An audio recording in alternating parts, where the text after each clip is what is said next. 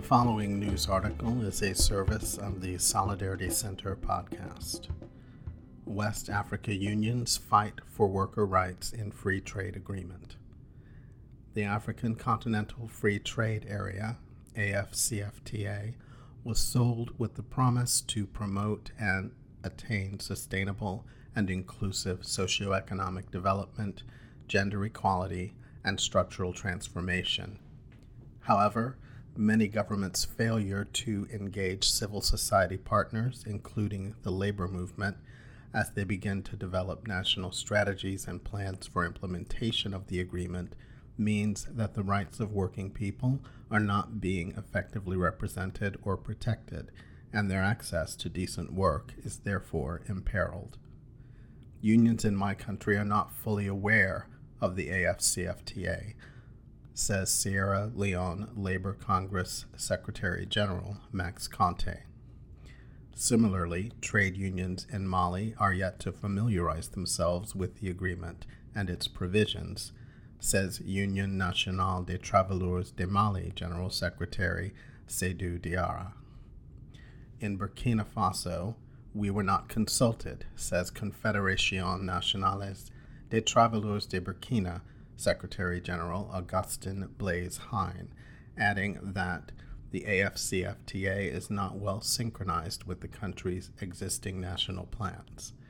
AFCFTA creates the largest free trade area in the world measured by the number of countries participating, connecting 1.3 billion people across 55 countries with a combined gross domestic product valued at $3.4 trillion.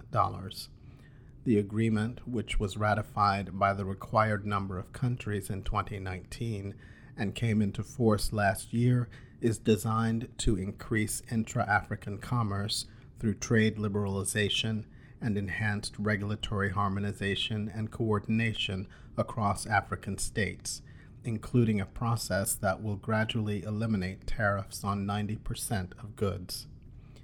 AFCFTA has the potential to raise all boats, including through harmonization of member countries' labor provisions with international standards.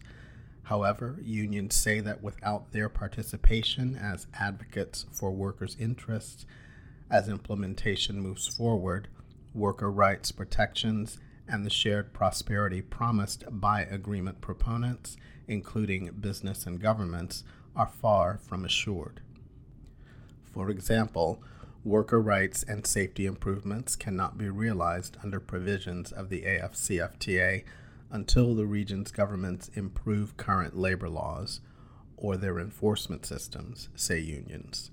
Niger's current mechanism for applying labor rights, such as labor inspections, does not yet present enough guarantees, says Union Syndicale des Travailleurs du Niger Secretary General Alain Adekan. And in Ghana, lack of resources detracts from the ability of various government agencies to promote and protect the rights of workers and their unions, says Ghana Trades Union Congress Labor Research and Policy Institute Deputy Director Prince Asafu Ajayi. And, say some West African unions, tighter rules are needed to protect African markets. Countries that import more than they export, like Niger, are potentially disadvantaged under certain provisions of the AFCFTA agreement, says Adekan. It could lead to enormous losses for a country like ours due to the removal of customs barriers and can have dire consequences on the purchasing power of workers, he says. Inclusive socioeconomic development requires decent work, says the International Labor Organization. The 4 pillars of the ILO Decent Work Agenda, employment creation, social protection, rights at work, and social dialogue, are therefore integral elements of the UN's 2030 Agenda for Sustainable Development. With Solidarity Center support, the Organization of Trade Unions of West Africa, ATUA, is developing and sharing a regional position paper on how to address worker rights and promote a decent work agenda within the Continental Agreement, with participation of the Federation of African Journalists to educate the public on what is at stake. With its members, ATUA is focused on mobilizing civil society organizations to better protect consumers and working people's interests as implementation proceeds.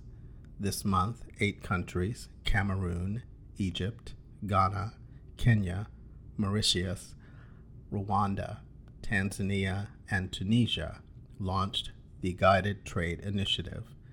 The first products to be tagged under AFCFTA include ceramic tiles, coffee, cornstarch, processed meat products, sugar, and tea.